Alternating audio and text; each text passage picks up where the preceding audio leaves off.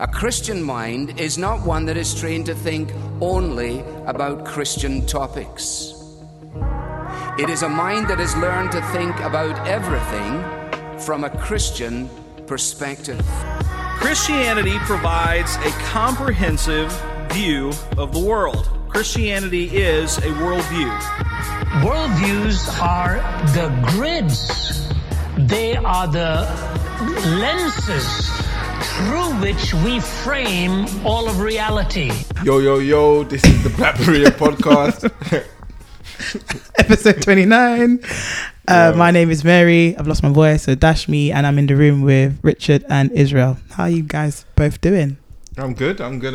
What you guys been up to? Living life now. Especially when you're jobless. I know, boy. I envy you. Summer holiday. Usually when Israel comes up to the recording, he's always in his suit, fresh shirt. Today he's in Adidas tracksuit. Looks mad casual. Home clothes. Home clothes. Second tier clothes for Lord's work. Okay, so. Wow. How have you been, Richard? I've been good. I've been quite busy at work recently, so that's been interesting. My daughter's has taken her first steps, which has also been. There was this cute. I don't know how you even caught her. Because like you were recording her and then she just stood up. Oh yeah. I've got a clip essentially where I recorded her and then she randomly stood up and then all of a sudden I'm recording her from behind and then as soon as I walk around to the front and she sees me with the camera, she falls back. It was so and she starts sweet. playing with something else like as though she didn't do anything. Guilty That's child. amazing. But yeah, man, no, I've been good. Just been busy, running after a newly walking baby. Work's just been mad. Friends getting married. Bruv, I can talk. On. I've been to like 3 weddings in the space of like 4 weeks. I'm exhausted. I think I counted it. I think I've been to 8 weddings this year. Yeah. And I've been in 4 weddings in terms of in bridal parties. Oh, as a groomsman. Yeah. Groomsman, best man. Yeah, it's a lot. It's tiring. I'm doing 2 this month. Tiring. So I just did one. I love you guys though. On the 3rd and I got one on the 30th. So happy to serve you guys. But yeah, it's a lot. It's definitely a lot. So what are we talking about today, guys? What's on the docket? Bojo. Is Bojo short for Boris Johnson? It's just short for Bojo. Yeah, Boris Johnson. Long and short of it, I know you guys are gonna put this in more formal terms, but I've heard he's been running his mouth and he's essentially been doing a madness recently. I heard he referred to some women that wear the what's it called, a burqa. A burqa. He's referred to them as letterboxes, as bank robbers and things of that kind of ilk. Why are you laughing? I just find it to be so wild. Yeah, it's wild from a politician. So wild, and so creative. Creatively wild. I just find it to be so mad. But I appreciate. It's mad because it's like I was talking to someone about this just earlier today. Like you see a black person walking in a hoodie, and all of a sudden, I remember being at work and a Chinese guy just said to me, I put on my hood like on the way out of work, and he said, "Oh, Richard, if I saw you walking out on the street, I would have crossed the road." I was thinking in my head like, these men have been getting away with these kind of things all day, and now microaggressions. Now we're slightly kicking up a fuss when it's about the what's this thing called, the burqa or whatever, the burqa. The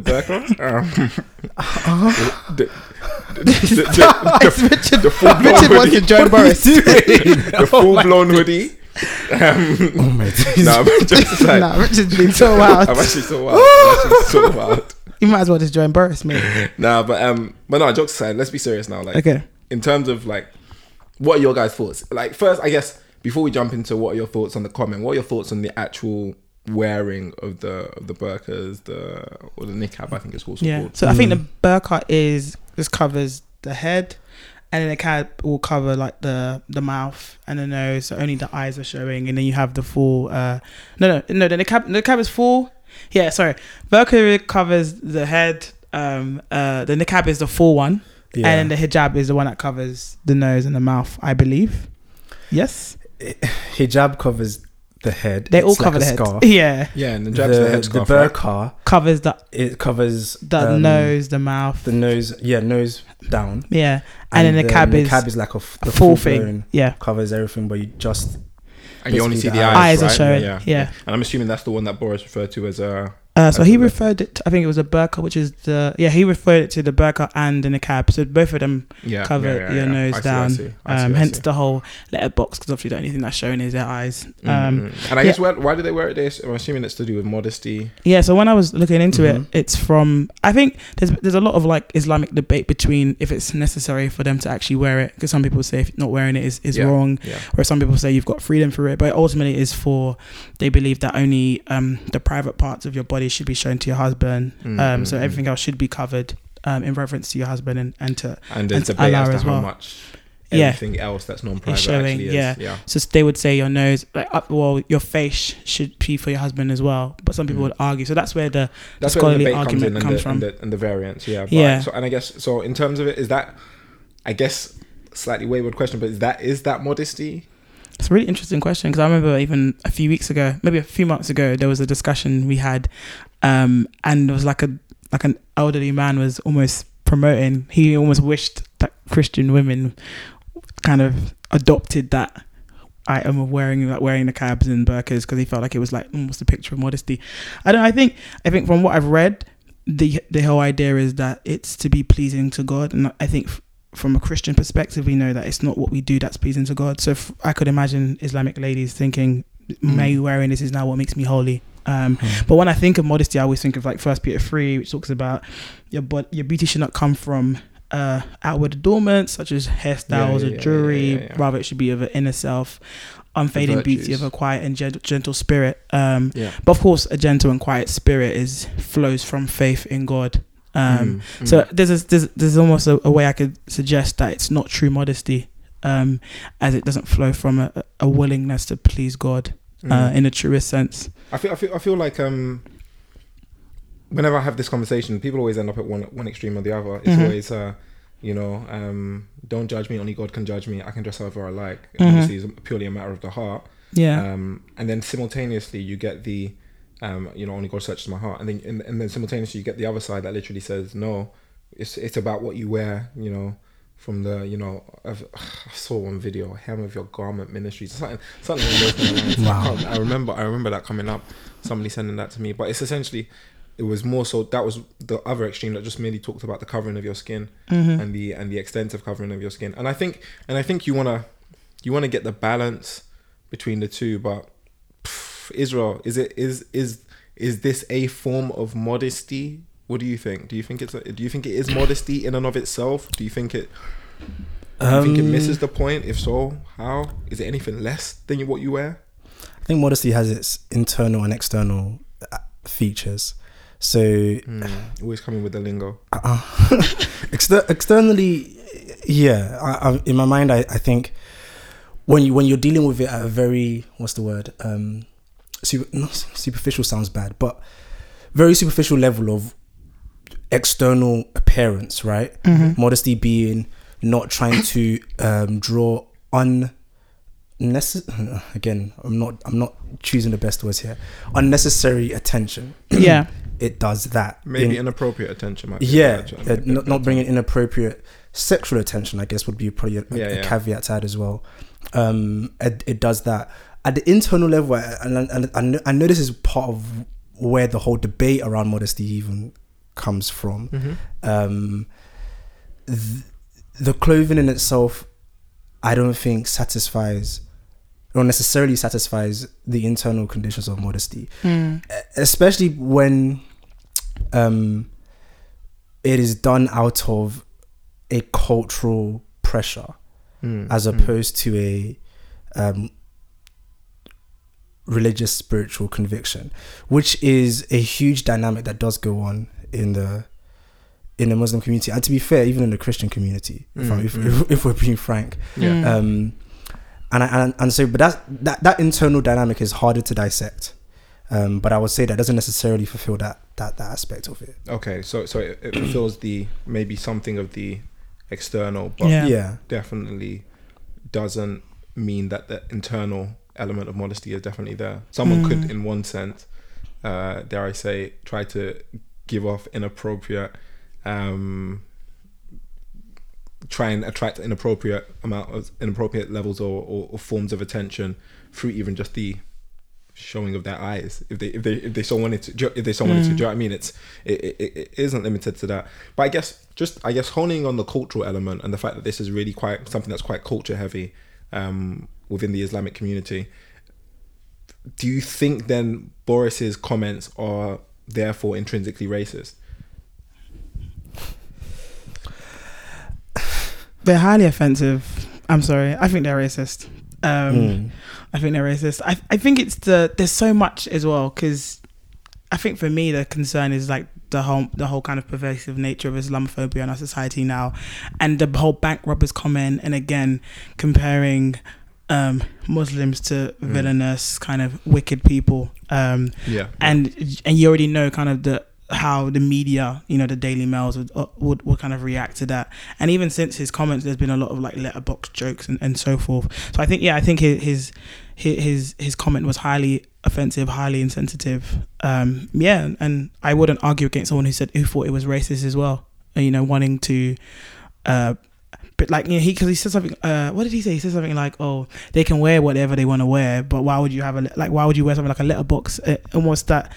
In a very derogatory nature, as if what their whole thing is about is almost inferior to what he believes it to be. Well, I guess, like, okay, I appreciate that, but if we assume that, okay, if we take away the derogatory elements of the comment and we take it for what it was, he's really just taking the idea of wearing a niqab or a burqa as a joke, really, is what he's essentially what he's saying, and he's saying it's an inferior view to whatever he holds to, right? I guess with our kind of worldview, we want to encourage, insofar as is possible, this kind of discussions and obviously constructive discussions. Yeah. But discussions nevertheless whereby people can openly speak. So a freedom of speech almost kind of element to a degree at the very least. Yeah. How do you then think? Do you think? I'm just trying to make sure we're not going to be inconsistent when it comes to our views on religious diversity, on tolerance, on pluralism, on those kind of things. Actually, on that note, Israel, what do you think should be the Christian view on, like, in light of this issue, what do you think this reflects of our view of like tolerance and pluralism, etc. in society? Do you think a person should be able to make comments that essentially are derogatory towards another person's viewpoints, or do you think a person should be able to say, I disagree with, do you know what I mean? Like, to what extent do you think the comment is fine, and at what point do you think it goes too far, if it does go too far? I'll start by saying, I think actually as I was listening to both of you, definitely I think Boris Johnson was being racist in that instance, especially if you take racism at its very non-controversial definition of seeing another race or people group as inferior to yours. He definitely assumed inferiority. 100%. He was just like, hey, because I mean the whole context of his article was they should be allowed to wear whatever they wear, even if they choose to wear something that's clearly stupid and inferior. Is what he's saying, which is it was a slight of racism while trying to defend them.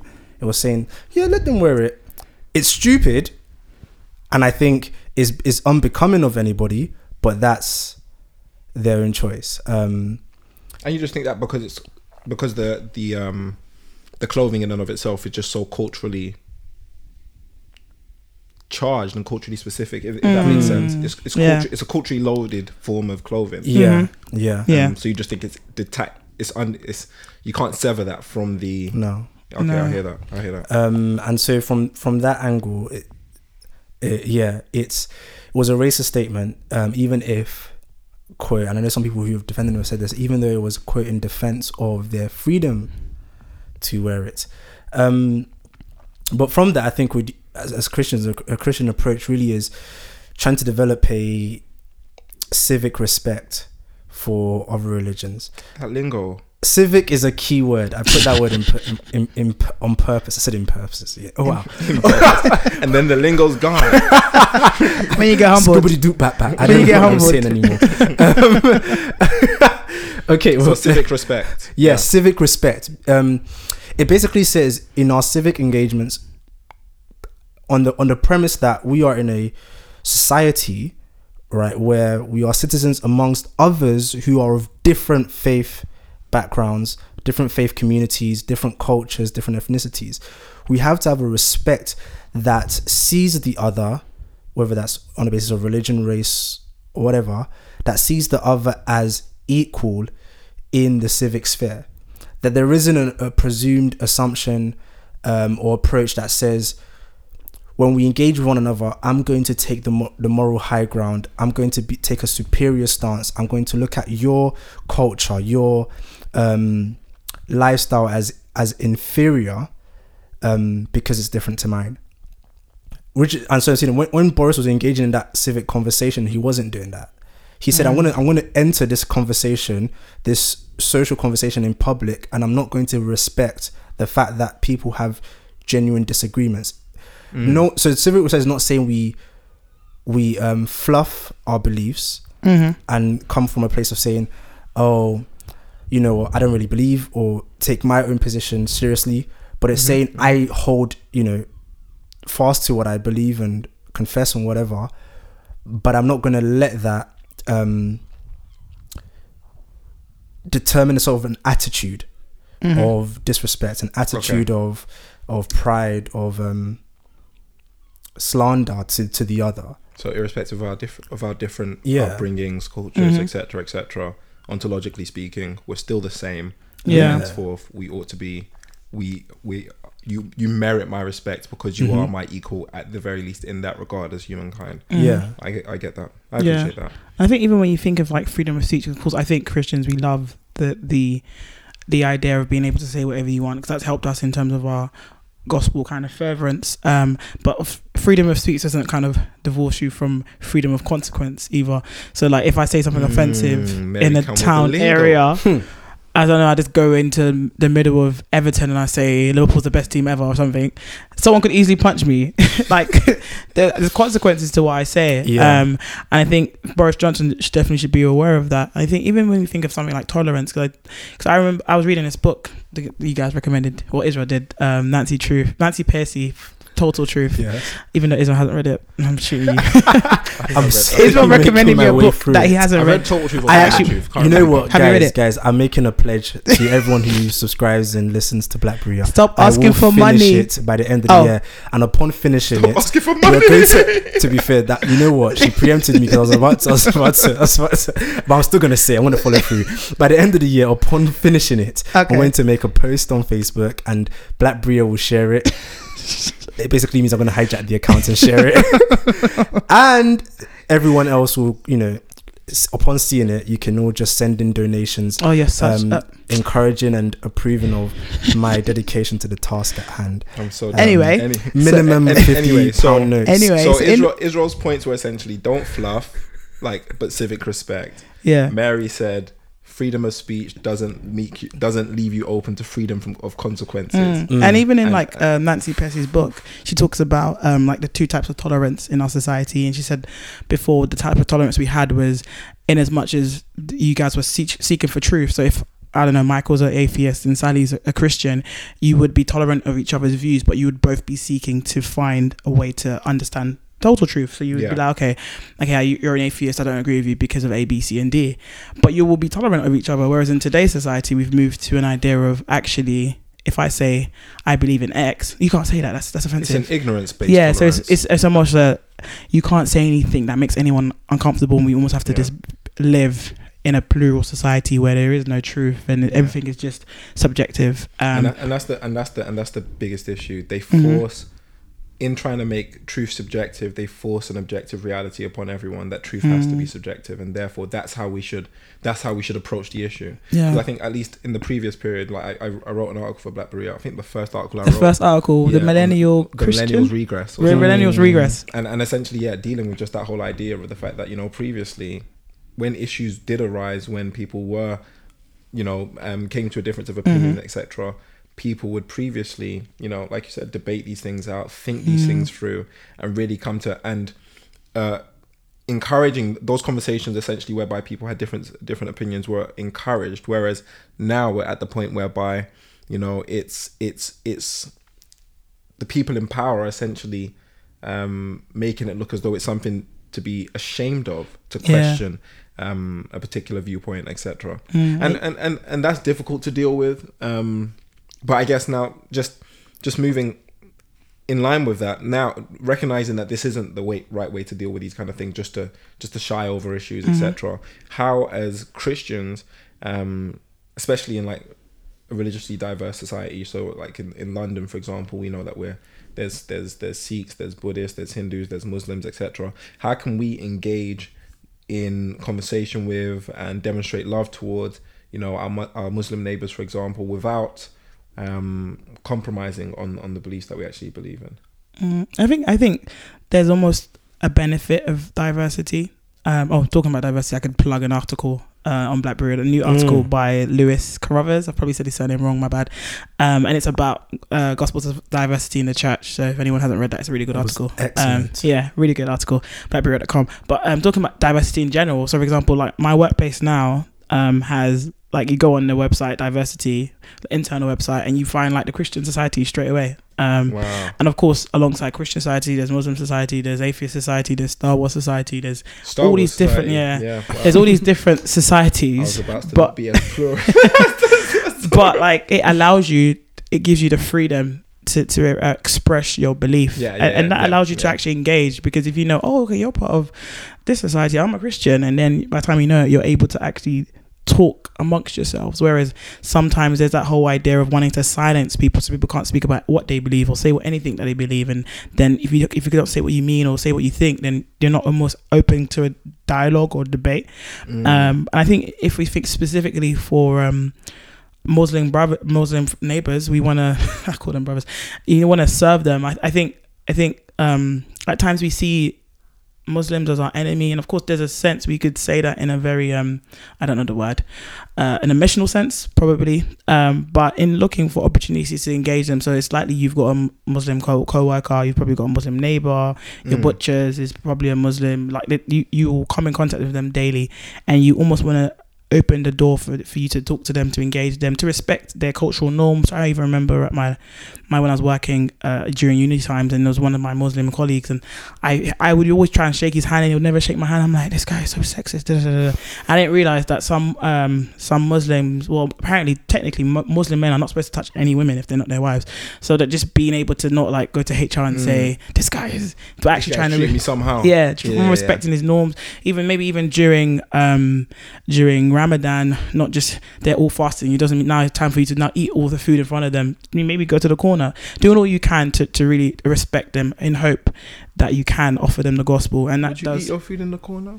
I'm thinking about that example. Would I eat my food in the corner? No. I'm thinking about. No, I'm just thinking of the reason why. No, and I appreciate the example. I don't think it's complete. I don't think it's. I'm not prescribing it. Yeah. But it could. Someone may. It could be a conviction that you just. It could be. Maybe if you know they're all fasting, you want this going. Is anyone hungry? Oh, sorry, it's Ramadan. Like you would. You might be a bit mute about it in terms of what you're doing, and then ultimately alongside praying for them as well. So if you're a church and you're in a heavy kind of Muslim area, again, that's somewhere the Lord has called you to, and that would be a great opportunity for you to engage with your community. What do you think, Israel? Anything to add? Anything to add? Those are really excellent points. I stole them from somewhere. I don't. That was her Harvard reference, by the way. Jokes. I stole them from somewhere. I think in engaging, one of the things that we can do that shows a deep level of respect is to just seek to learn and actually understand. So I mean, Mary mentioned it in part, and I sort of implicitly while discussing it. So you go to work where you have Muslim co-workers, right?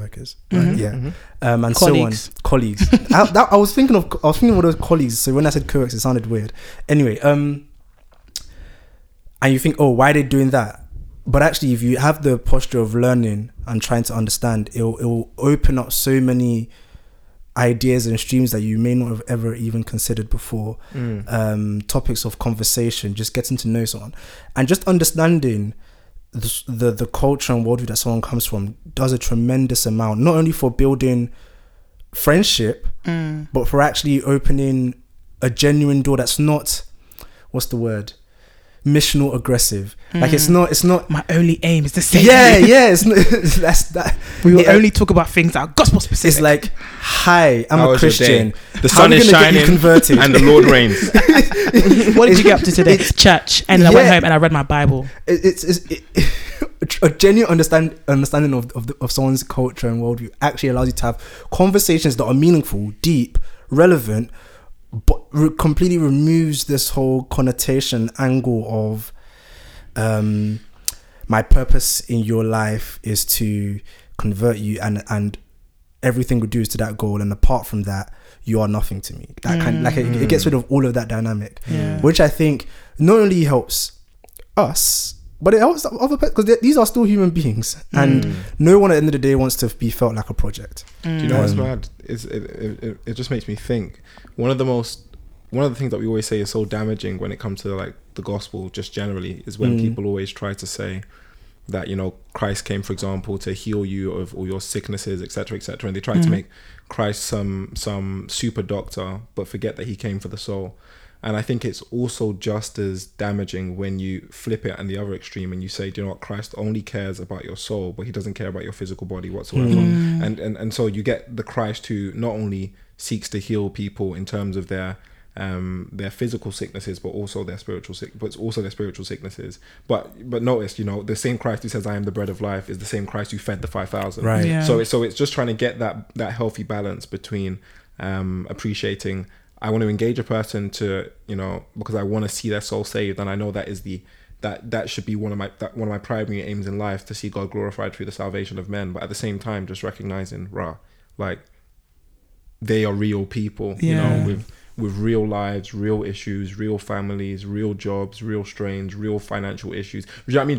Just real people, and real hunger, real all of these kind of things. And so you want to kind of make sure that you're engaging them at both levels, and I think that's actually quite a fantastic point. Even when I read the book by the late Nabil Qureshi on his experience of becoming a Christian out of Islam, and he kind of writes at length around his friendship with, I believe his name's David Wood, who was someone he met in college, and he was a Christian, and he evangelized to him, and when you read it, of course, David Wood is they have multiple conversations about the Quran, about the gospel, about the Bible, and they really do enjoy and having those conversations, but they were actually really good friends, and Nabil talks about that. They didn't just speak about the Quran and Islam and why Islam is not the true religion. They spoke about their course, they spoke about being a doctor, they spoke about all these different things, and you got to really see a great person in terms of how David was able to communicate the gospel and also live with him as a friend and as a neighbor, and that helped even in trying to emphasize the gospel imperatives and so forth. So no, I thought it was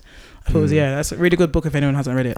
I'll throw in a quick book as well, because actually that's really relevant to this. So I need a book. Richard, throw your book in after the book, and I would definitely recommend listeners to read this, Evangelism After Pluralism by Brian Stone. Have you read this book? Yeah, it's really, no, it's actually you try to at me, but I got my shield of faith. Okay, so it's a book on evangelism and the ethics of evangelism, basically, and the approach it takes is dissecting current evangelical practices and actually trying to examine them and see what a faithful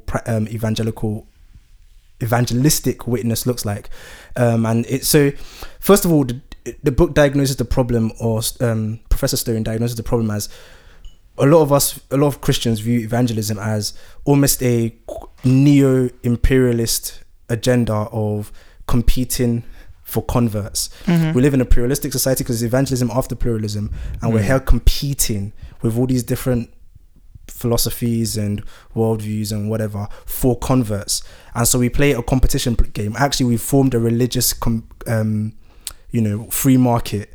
We're trying to compete for more customers, and he says actually that's not helpful to the Christian witness, because what it reduces the gospel to is to a product that we have to convince other people is worth buying, as opposed to some other products by another competing worldview. And he says what the approach should be taken instead to evangelism is faithful witness to a beauty that draws others in, as opposed to trying to compete. He's like, the gospel, Jesus Christ is not in competition. This is not a free market.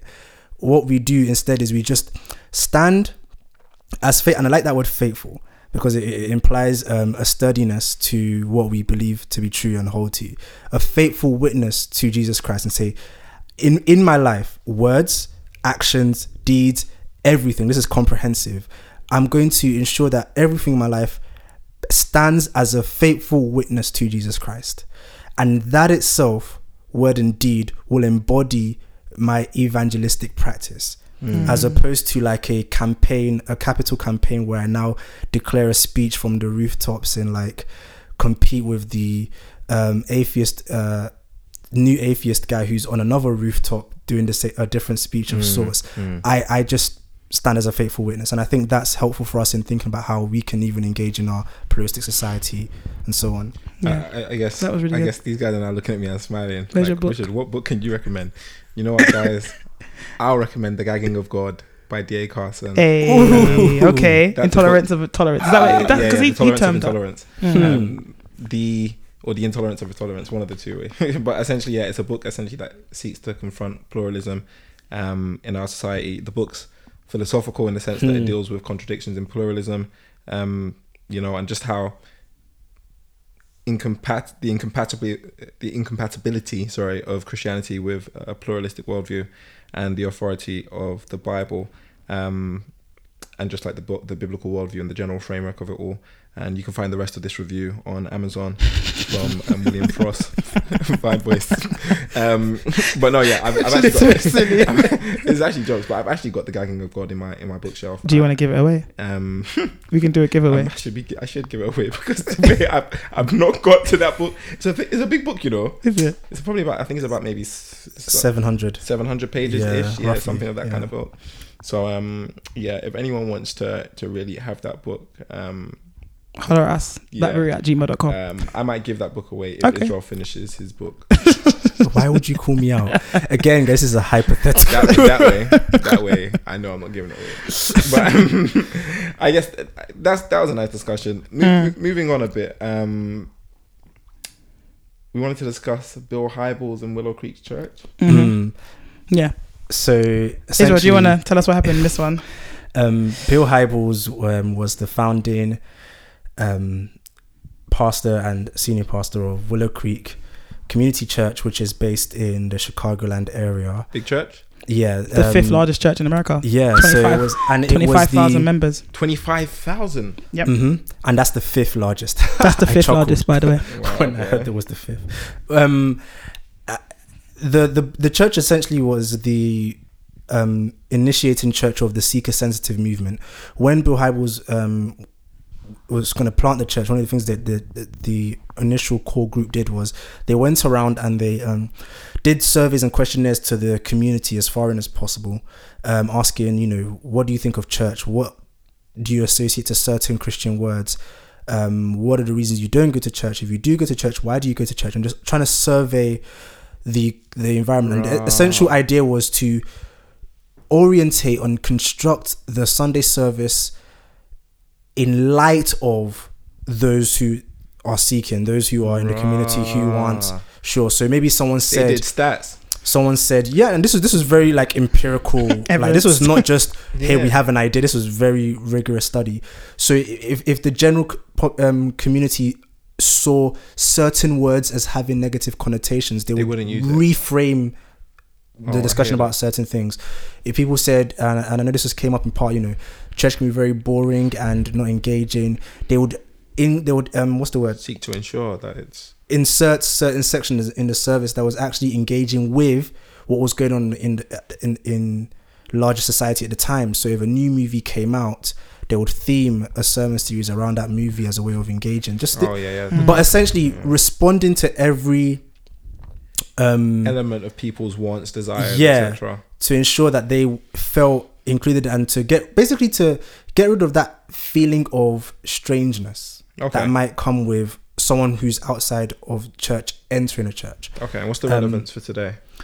And the church blew up. You don't mean literally.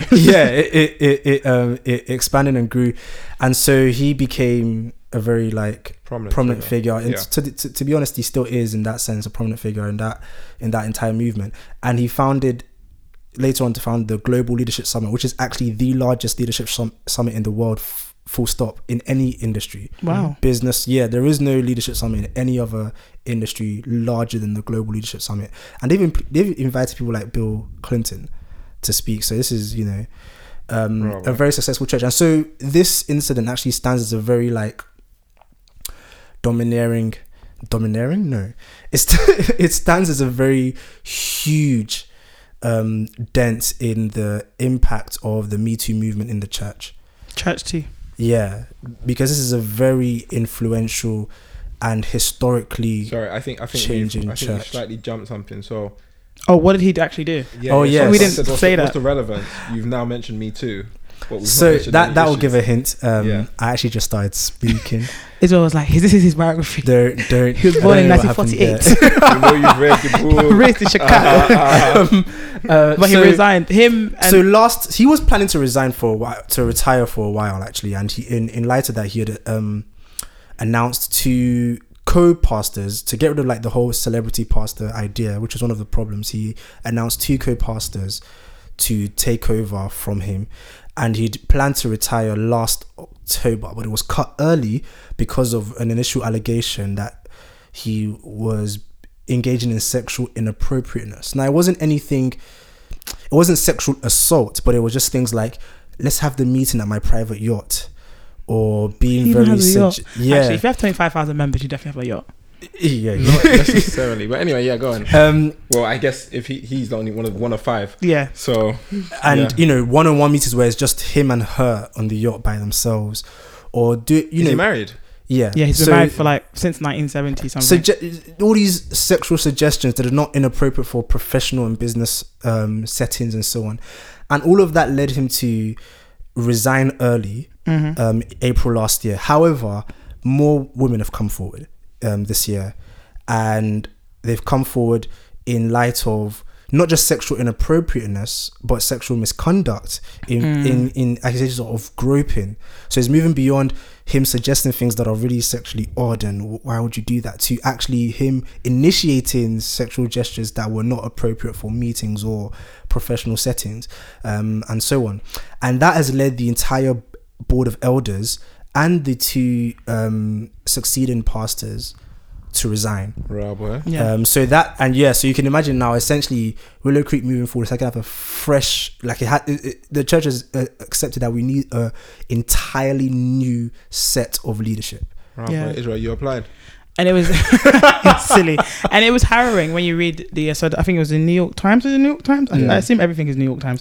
But yeah, so they did they wrote about it, and I think one of the pastors, Steve Carell, maybe not Steve Carell, Steve Carter. Yeah, Steve Carter. It's not Steve Carell, the actor. Steve Carter. I think he supposedly vomited when he read some of the allegations. So it wasn't anything new. It's always he's always followed him, but there's always been some sort of after investigations. Or maybe the woman has just said she was lying, but then when they confirmed, I think it was as many as 9 women stepped forward since the 80s to today, and so they all had to resign. Steve Carter said he didn't feel he could move on in good conscience to be an elder, especially in all the things that's happened. I struggle with this kind of stuff because it's mad. It's shameful. It is shameful. It's distasteful. It's painful and it's really detrimental to the church in general. And like you said, it's not just the Me Too movement, it's the whole church too. And it's shocking because things like this give people are what ultimately breed those kind of stories that you see so often. And a man of that kind of position as well, with that kind of influence. Obviously, I don't, to what extent we can verify those kind of claims and allegations. No, it's confirmed. Is it really confirmed? Yeah, this is not fake news. This is real. Yeah, this is real. And I think that's an issue I have as well. I don't know if it's hero worship, but it's like, I feel like elders should be above reproach. I think it's Ephesians that talks about there shouldn't even be a hint of sexual. It's not just a feeling, man. It's not a hint of sexual morality. Yeah. If I'm hearing if I'm hearing 15 to 20 years of there's an accusation here and there, that shouldn't have been something that survived. If you know of an elder who's, oh no, he's a bit this, he's a bit that, and it's over years, it shouldn't have taken 5 years for him to actually be to have to be forced out of that position. And actually this is part of evangelism as faithful witness. Imagine a church where even those who are not in the church say they look at the church and say those people don't engage in this. Like when the Me Too movement is happening, people are saying the church is above reproach. Like if you're part of that community, the assumption is that there is a profound respect for the dignity of all people, and we don't hear a hint of any claims like this. If that was our faithful witness, imagine what that would say to the gospel we profess. It's almost like the world can say, oh yeah, so we've got, Hollywood has got Harvey Weinstein, they've got Bill Cosby, they've got and then the church has got Bill Hybels, and it almost makes a mockery of in the gospel in sense of Bill Hybel. We had all of these issues arising with multiple people. You think about various worship leaders or gospel artists or pastors or influential figures who have all been caught out at some point or another. I was speaking to someone about today, I'm not going to mention the name of who the person was, but even just there was a Christian conference, and the guy was speaking, and they were like, oh yeah, I heard this person used to be famous, and I'm like, yeah, they committed adultery. Do you know what I mean? And it was just like and it was just like, that person shouldn't be behind a pulpit, not because I don't like that person, not because I don't think that person could have repented, not because I don't think that person could be forgiven, but more so because when all is said and done, the scriptures calls for men to stand behind the pulpit who are ultimately going to be blameless, and that's a key thing. So I personally find this news to be like quite painful and disgusting, but I appreciate that at the same time you don't just want to be left in despair with regards to these kind of things. So I guess how should we respond? I appreciate that we've all kind of given across the hint that we're quite the word, I'm thinking of the right word, we're quite frustrated, angry, annoyed, upset with the kind of news that we've heard with the news. But how should we seek to respond as Christians with regards to this? Should we solely feel anger with regards to this stuff? It might be, it might not be. It just feels like a lot, because even I remember on what episode was it, Feminine Appeal, when we spoke about Rachel Dolezal and her own issues she had with the church that she was going to, and even though she still loves the gospel, she's still for the church. It's almost like another scandal, especially like high profile pastors and women saying, okay, there's a culture here where women are being maligned and there's sexual assault, and we said it once, we said it twice, we had to say it 55 times for it to be resolved. Then you almost think of, is there any sort of healthy governance, healthy churches where these things don't happen? Of course, there's always going to be sin, and no one is free from sin. But in terms of allowing a culture of sexual assault to really continue, where you can, it's one thing if a pastor falls into sin and it's brought to the elders and it's quickly dealt with, and it's another thing where the pastor has done it for 15 to 20 years with multiple women, kind of consequence. And you just think of the life destroyed, you think of assurance, you think of people who now think they're not Christians, you think of people who now hate the church, all these things, and there's almost no sort of repercussions or any sort of healthy framework to protect or guide. It's filthy. It's not biblical, that's first and foremost. So we should know that, but that's filthy. Any thoughts from you, Israel? In terms of responding, I think looking at instances like this and these allegations and everything that's unfolded, we should essentially respond with a deep, profound sense of sadness. Not first and foremost for the women that were caught up in the sin of Bill Hybels, and then flowing out of that for the church and its witness. But I think that sadness, that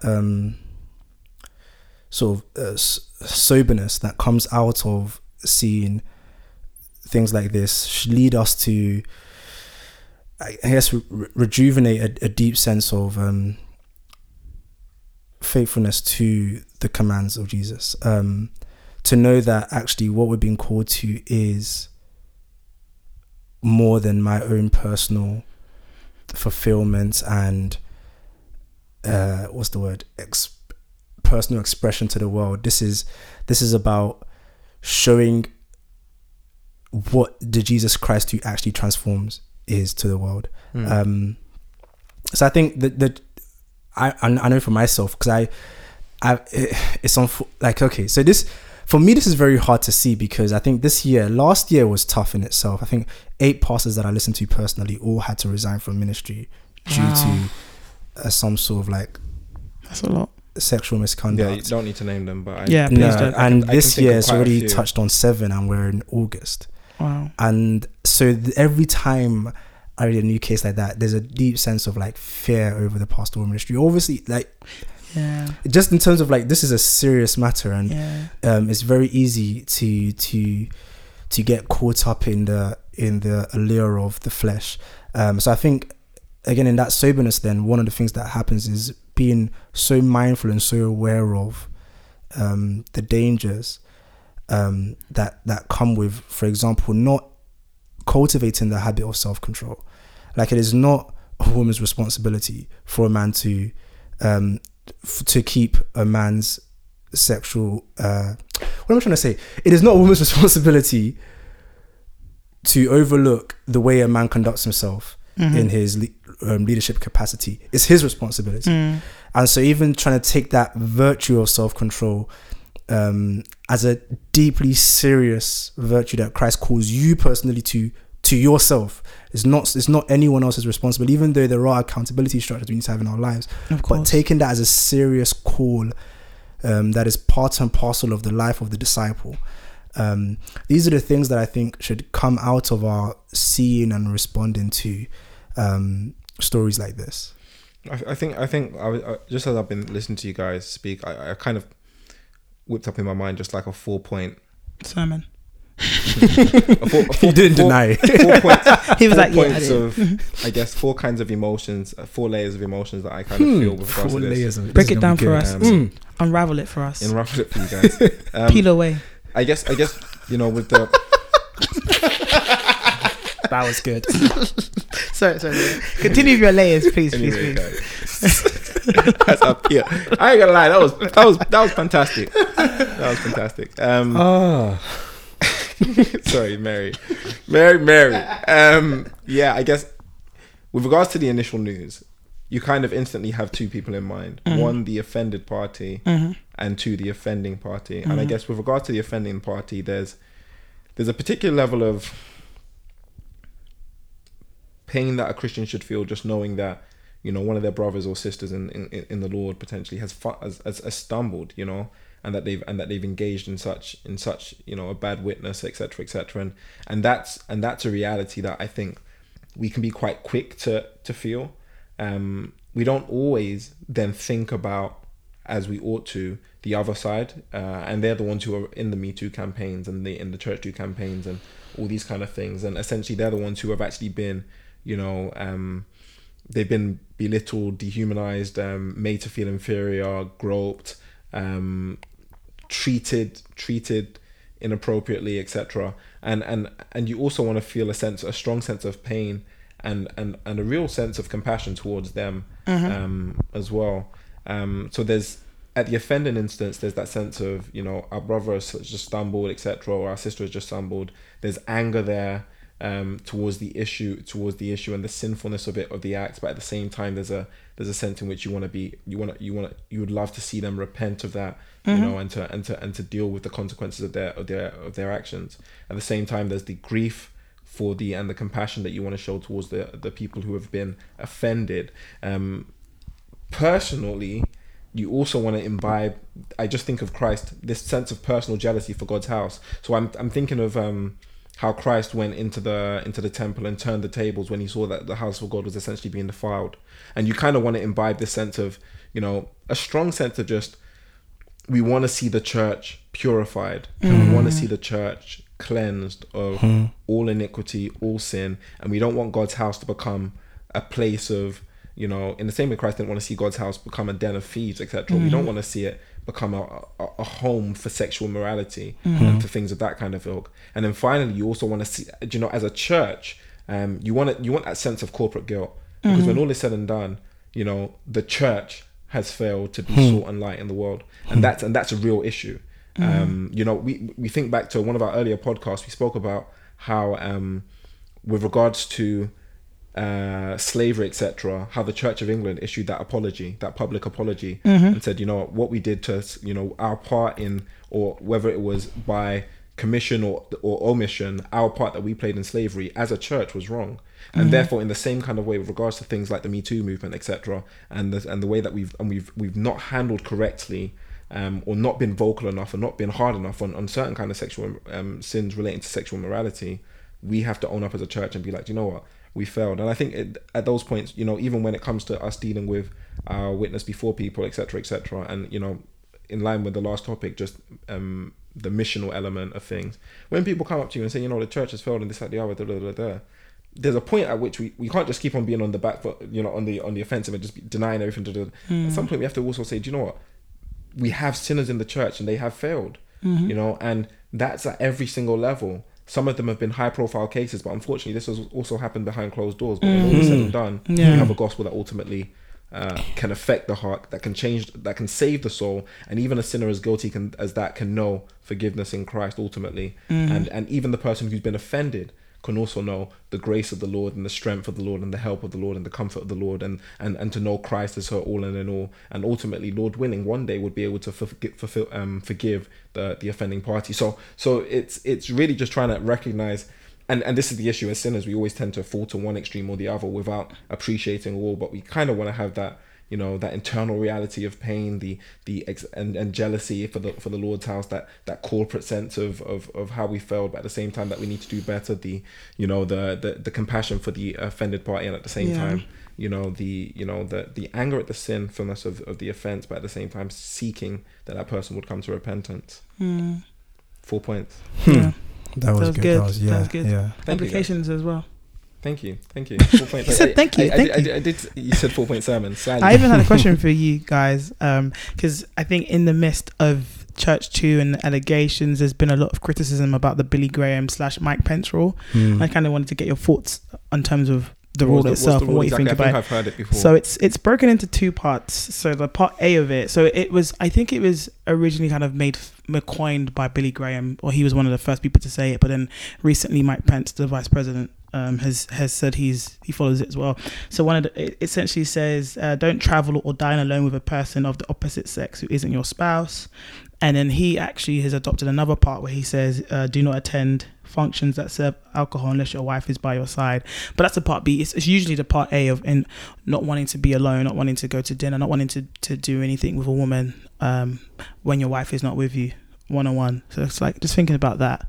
Do you guys practice this? Of course, Israel, you're not married, but would you spend time alone with a woman? Not in that way, in terms of like in a public function, right. Or let's say Israel, as a single man, you can go first. I can speak as a married man. Yeah.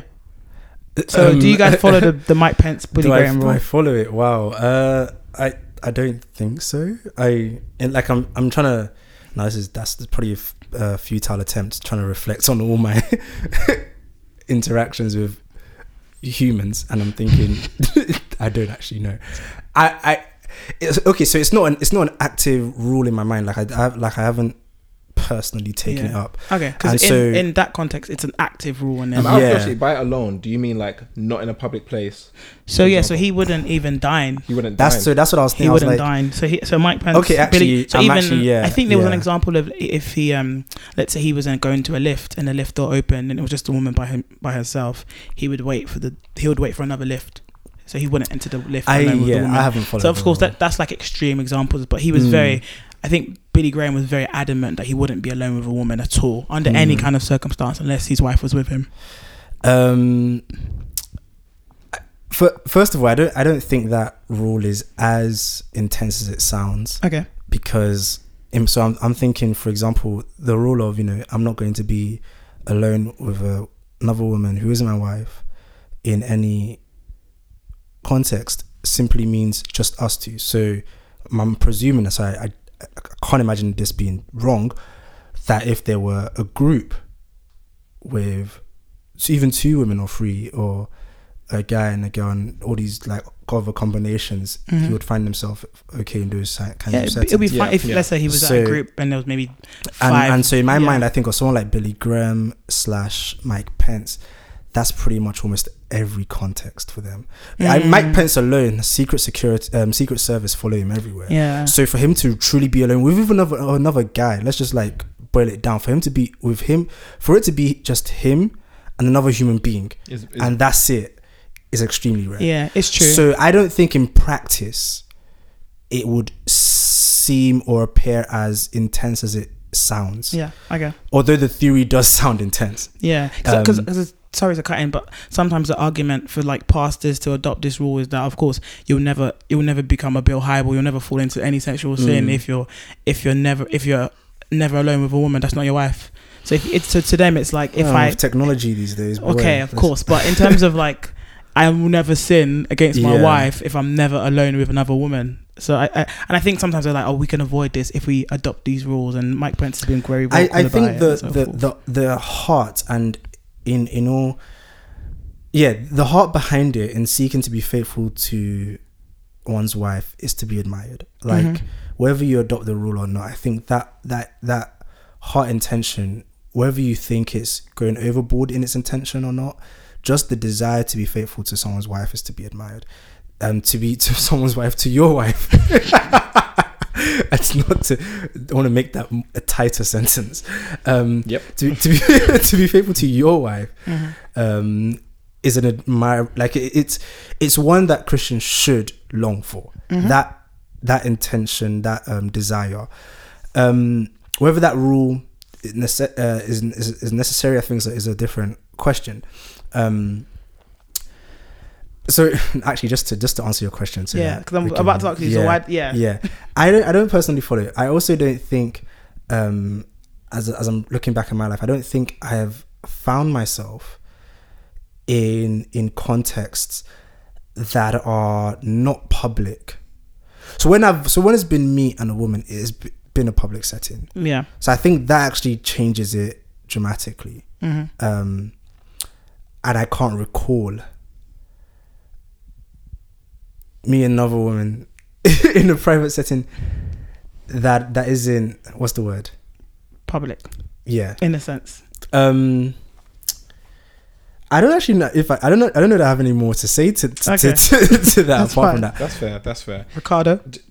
To keep it nice and short, I guess personally I think the rule is a bit hard in a sense because I think it almost denies that women are people, and it makes them more objects that are solely exist to make you stumble. I don't think that's necessarily true, and so I want to be careful in my thinking not to go to that extreme, and I think that's potentially at the heart or potentially what one can lead one to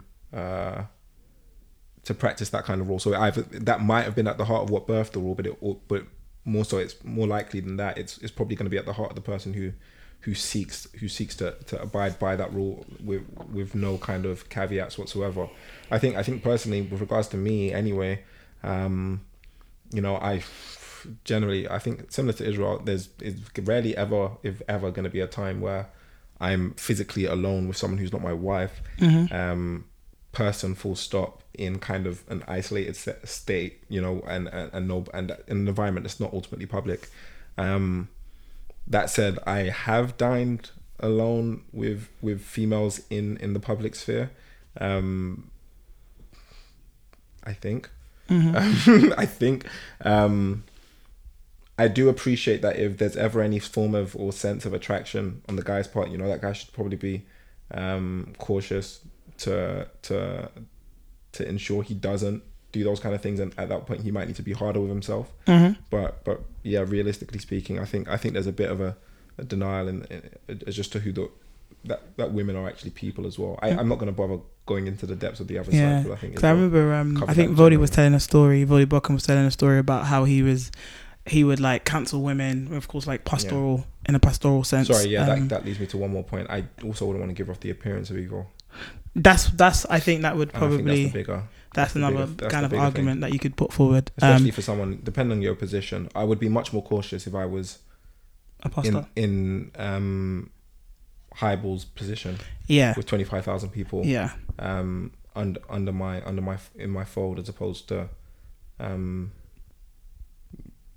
just me and the Black Berea crew. Yeah. But he was, I think Voldy was telling a story about how, so he was counseling a woman, and there was, for some strange reason, there was no one in the church at that time. And he said that he went outside and they counseled outside in the cold. And he was, I don't really know what I think his point was more the fact of like, it was a bit extreme to go outside in the cold. But I think he was trying to almost encourage, at least be mindful of it, even if you're not following the Billy Graham rule or the Mike Pence rule. Because I remember there was a kind of a hashtag movement last year called CHH sexism, which is Christian hip hop sexism, and it was started by a woman called Catafant, and she spoke about how it took her like several years to record her EP because the producer she was working with didn't want to be alone with a woman, and she couldn't finish her EP and stuff like that. And she was talking about just the difficulties of being in the gospel music industry because she couldn't go on tour because there was like no other people on the tour. Like so she was using different reasons, and of course you don't want to follow it to the extreme.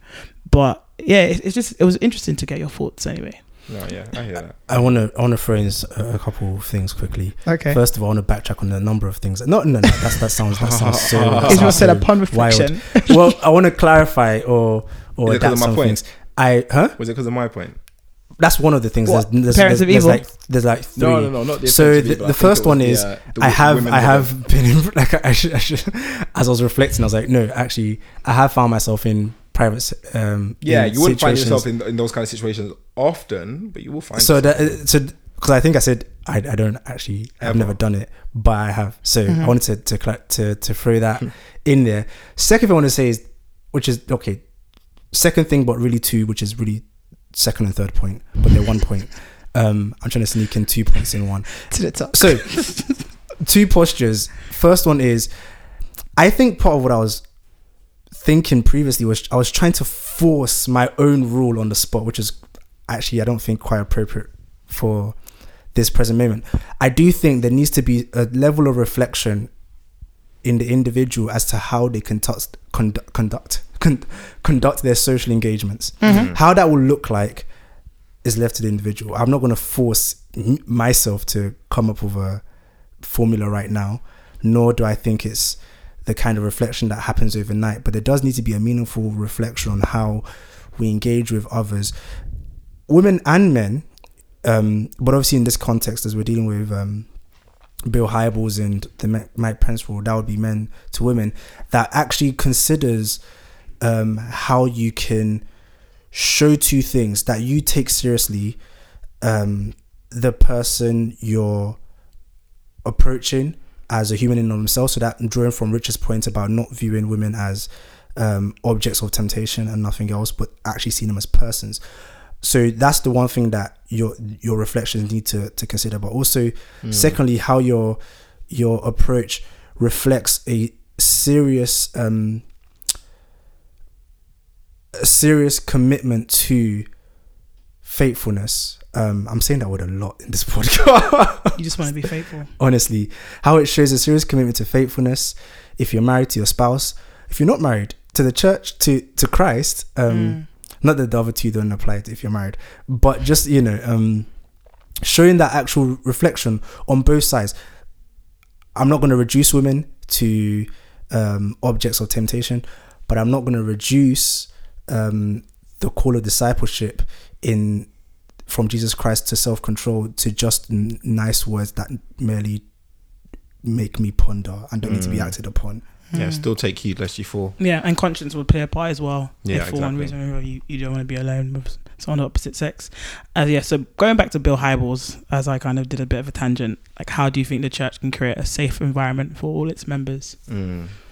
I will jump in first. I think 25,000 is a lot of members, and when I read it initially, I said church governance, because I think when I think of the case, when I read through the case, I could imagine just the church wasn't ignorant of the things that happened. It just didn't have a healthy church governance to deal with issues like this, where elders could confront, investigate, and remove. And I think especially in big churches like that, there's hero worship. I could imagine these women thinking, "Oh, I can't. This guy's such a godly guy. He's powerful." No. You know, you think of power structures. You think of little old me. What am I gonna say? And I think, the church has to have an open door policy. Of course, when I think of the scripture talking about if you want to rebuke an elder, you should have at least 2 witnesses. Of course, you want to respect the position, but you shouldn't be afraid to bring up concerns. This is where Presbyterianism is. Absolutely. Anyway, this is where biblical government makes sense. Yeah, this is where biblical government. What did we say that was different? You said Presbyterianism. Anyway, but more seriously, I'll add. I just remember the church that did something that I think would be a good compliment to what you said is they actually hired. What church is that? I can't remember. They're Baptist. Baptist. I highly doubt. They baptize believers. Anyway, let's not start that one. Listen, I've got my jar of water. Anyway, be careful. The baby sprinklers are out. You better hide Eden. Are you allowed to get away with that in your camp? Anyway, can we? You're thinking of the church. Let me my points. Okay, they pointed the congregation to an independent external safeguarding body that the church could contact in instances of misconduct that were detached from the power structure of the church. Is that biblical? Exactly. I'm not arguing. I'm genuinely asking the That's question. exactly what I don't think it's unbiblical. Okay.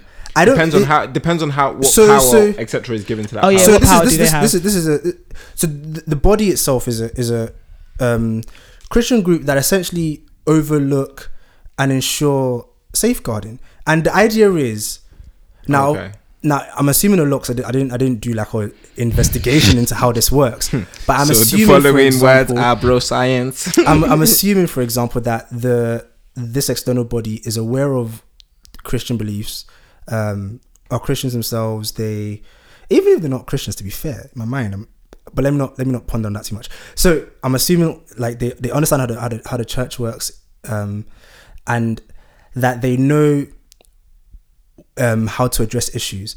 But I'm also assuming that the church has a relationship to them. This is not just some arbitrary third party. Yeah, but the relationship is not one of power. That means there's no obligation on the body to the church. This also means, therefore, that the congregation, if they have any fear of like, oh, he's too powerful, or all these things, they can actually approach an external body that's not obliged to follow the whims of the eldership, which means that it can be a legitimate confrontation to the eldership over issues that the eldership has to take seriously because it's now outside of their control. That's the point. Now, here's where Presbyterianism makes sense, because Presbyterianism gives you that. Okay. Because the elders in that church are accountable to elders of other churches. Exactly what you're going to try and say, right? That's the external body. The issue is essentially. Sorry, I'm just going to cut you short straight away. If a church has, first and foremost, if there's ever issues that the church doesn't feel like they can elevate, that's because there's a failing in leadership. And we can all agree on that. Mm-hmm. If a church, I don't care if you're the chief elder or the pastor or whatever kind of, or bishop or whatever you want to call yourself. Whatever you want to call yourself. I'm trying to think of a cool name, but I have the all supreme one. Whatever you want to call yourself. Essentially, if you're not accountable, if you don't have a plurality of elders, then if you do have a plurality of elders, then they should be able to confront whoever is whoever the offending party is. No elder should have absolute power. Yeah, no power elder should have absolutely. No elder should have absolute power because Christ reigns. Amen. In the church, and he's the head of the church. So I appreciate the philosophical jargon you were throwing out there, but I'm more concerned about what the Bible's throwing out. Wow, and shooting everyone today. But no. Jokes aside, like. It's a shame. I've heard recently. I was speaking to someone, and they were telling me about how they were talking to a friend, and that friend was gonna leave the church, and they were asking why, and they were like, because my husband's been committing adultery, etc., and I know the church isn't going to deal with it properly, and X, Y, and Z. And the real thing, I then said straight to the friend, then why is she at that church? Because that's failing. The only reason you could ever feel like that is, one, because you've got a very, very, very poor understanding of how your church operates, or when all is said and done, the eldership has failed. To make clear that you should be able to approach the elders with, do you know what I mean, with the issues that you face. And whether that's with somebody else in the eldership team or in the leadership team, etc., or whether that's with somebody in your personal sphere who doesn't actually occupy a role within government. And I think yeah. So I think really just seeing more biblical church governance, church discipline, etc., in general. I don't think I appreciate the logic of what the Presbyterians are actually doing in terms of the body of elders, etc. Don't necessarily see that as completely a biblical requirement, but either way, I'm happy to be swayed there, to be honest, because I like it either way. Even though I like the idea, I like the idea though. Don't look at me like that. I like the idea, even if as an extra safeguard. But nevertheless, it's the church. A congregant should always feel that, one, church discipline, etc., is an avenue they can always take when necessary. Two, that they themselves are well aware of the appropriate steps, the confrontation with the person, the confrontation with witnesses, the confrontation with the eldership, etc. And three, something that I've actually, three stems out of a small story. I remember sitting in the car with a friend one time and just speaking with a few of them, and essentially, long story short, one of the people I was dropping home was ultimately saying, I don't think that church discipline, as articulated in Matthew chapter 18, I believe, is it 18? Yeah, it is. Matthew chapter 18 is very loving. They didn't feel it was a loving thing. They felt it was almost the aim of that process was to get rid of somebody and to excommunicate them from the church, as opposed to actually seeing that person come to a state of repentance and seeing that issue dealt with appropriately. And so I think, thirdly, that person, we just need to recognize that the end of church discipline is to see repentance and the appropriate consequences of action of your actions, etc., issued out or dealt with, etc. You get what I mean? And so yeah, I think just seeing those things present in the church, that would be massive for making the church a safe place. And it might just be that with a loss of biblical fidelity in general, it might just need to be that we are verbally articulating this from our pulpits, in our Bible studies, etc., more and more, or more explicitly, where we know this has actually gone under the radar, and where there should be that sense of corporate guilt and striving to deal with deal with the issue and purge the church of it all. When I think of like shepherds, I think of protectors. So they definitely are those who want to protect the sheep. And when if another elder is accused, they want to their first concern is the sheep. But I think sometimes when I think of the church and the power structures of the leaderships, so the multiple pastors and leadership, I think for a lot of laymen, it almost feels like their pastor's so far away and it's almost unapproachable. And I think of I remember like some people in my old church where like to get a meeting with your pastor, it was a couple of weeks, and if you wanted to see and they were away for most of the weeks in the year, and listen, I remember preaching a sermon one time and then seeing some people come up to me after and then being like, and then somebody was like, you can speak to him. And they were like, we're allowed to speak to the pastor. And I'm like, seriously? I'm thinking in my head, one, I'm not the pastor. You're not the pastor. You anybody. Pastor. But two, I was also like, there just needs to be so much unlearning. Such a shame. Yeah.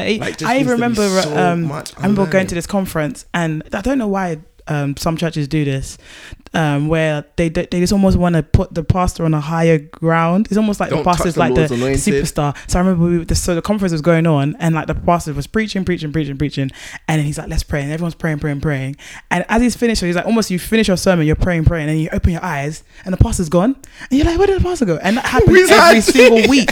Like it happened every time I went. So it happened all the time. Whereas you don't. So when you see the pastor, it's like. As opposed to actually, the pastor is someone I see every week. He's reachable. I can contact him. I can talk to him. I can ask him questions. I can question him, of course, respectfully. And I think when you kind of create an environment in your church where the pastor is just is a fellow believer in the Lord, and a sinner as well, Of course, he holds a responsibility, and you should respect and submit to that. But he's just like you. You can talk to him, you can approach him, and I think when you create things like that, I just feel like hero worship is so. You can worship anything. I remember when I first got to my church. I don't want to ramble too much. I know we should call this an end, but I remember when I first got to my church and I saw like the pulpit, and I always used to walk around like the pulpit area, like properly around it. Because I remember ages ago stepping on the stage at one point, and someone said, "Get off the stage, get off the stage." Do you know what I mean? Or the pastor walked in one day and saw me, and I was like, "Bro," do you know what I mean? Like it was just it's gonna beat me. It's all kinds of mad, like But yeah, man, I think there's. It just takes me back to that Old Testament. You know, when Moses comes down down from the mountain, his face is shining. And then the people are essentially like, you know, he speaks to the people, and the people are essentially like, "Lord, we'll listen to you, but please, like, you know, who can see you and live? Let Moses speak to you, you know, and we'll just speak to Moses." And you know, but even when Moses comes down with his face shining, the people have to hide. Do you know what I mean? Because it's too much. Like, there's just this sense where, you know, it's almost as though you're still living in the old covenant, whereby, you know, the veil still stands, and there's a level of holiness which is cut off, or a level of spirituality which is cut off from the people of God. But it rejects the fact that we're all prophet, priests, and ultimately those who will reign in Christ, co-heirs. You know, co-heirs, those who are to formally articulate the word of God, prophets, those who are to ultimately stand before God, you know, with the veil torn away in Christ, with him as the only mediator between God and man, you know, priests. And once you get that kind of reality fixated in your mind, you recognize that your pastor has no special connection between God and you that he occupies. You know, he doesn't bridge the gap. You know, Mary can't do that. The pastor can't do that. And ultimately, only Christ can bridge the gap between God and man. He is the ladder to heaven, you know? I think pastors encourage that culture as well. The Jacob ladder. Sorry. That Jacob ladder. Do you know, I was thinking of one African song that says, "Follow the ladder to heaven." Ladder. Oh yeah, follow the ladder. Follow the ladder. Follow the ladder to heaven. Oh yeah, follow. Thinking of Agnes. Of course I've seen the video. You see when the ladder flies away. We're going to post the link of this video on the description just so that everyone can feel included. No, actually, it is actually really good. Is there anything else to add? Oh yeah, follow. Anything else to add? No, you're good? Yeah. Okay, cool. Yeah. Guys, okay, we're finished. Thank you very much for listening to us. It's been long, but it's been lovely. It hasn't even been that long. Yeah, it's not been that long. It's been an hour and 17 minutes. It's good. It's been lovely. It's been fellowship. It's been fun. We fellowship with you guys too. We spoke about serious things, but it's been good. It's been good. So that said, this is the Blackberry Radio podcast. My name is Richard. I'm Israel. Yours truly, Mary. Oh, you gotta be different. And this was and is and will be Blackberry. Is that new tag now? Is that cool? Is that nice? Cheers, guys. Adios.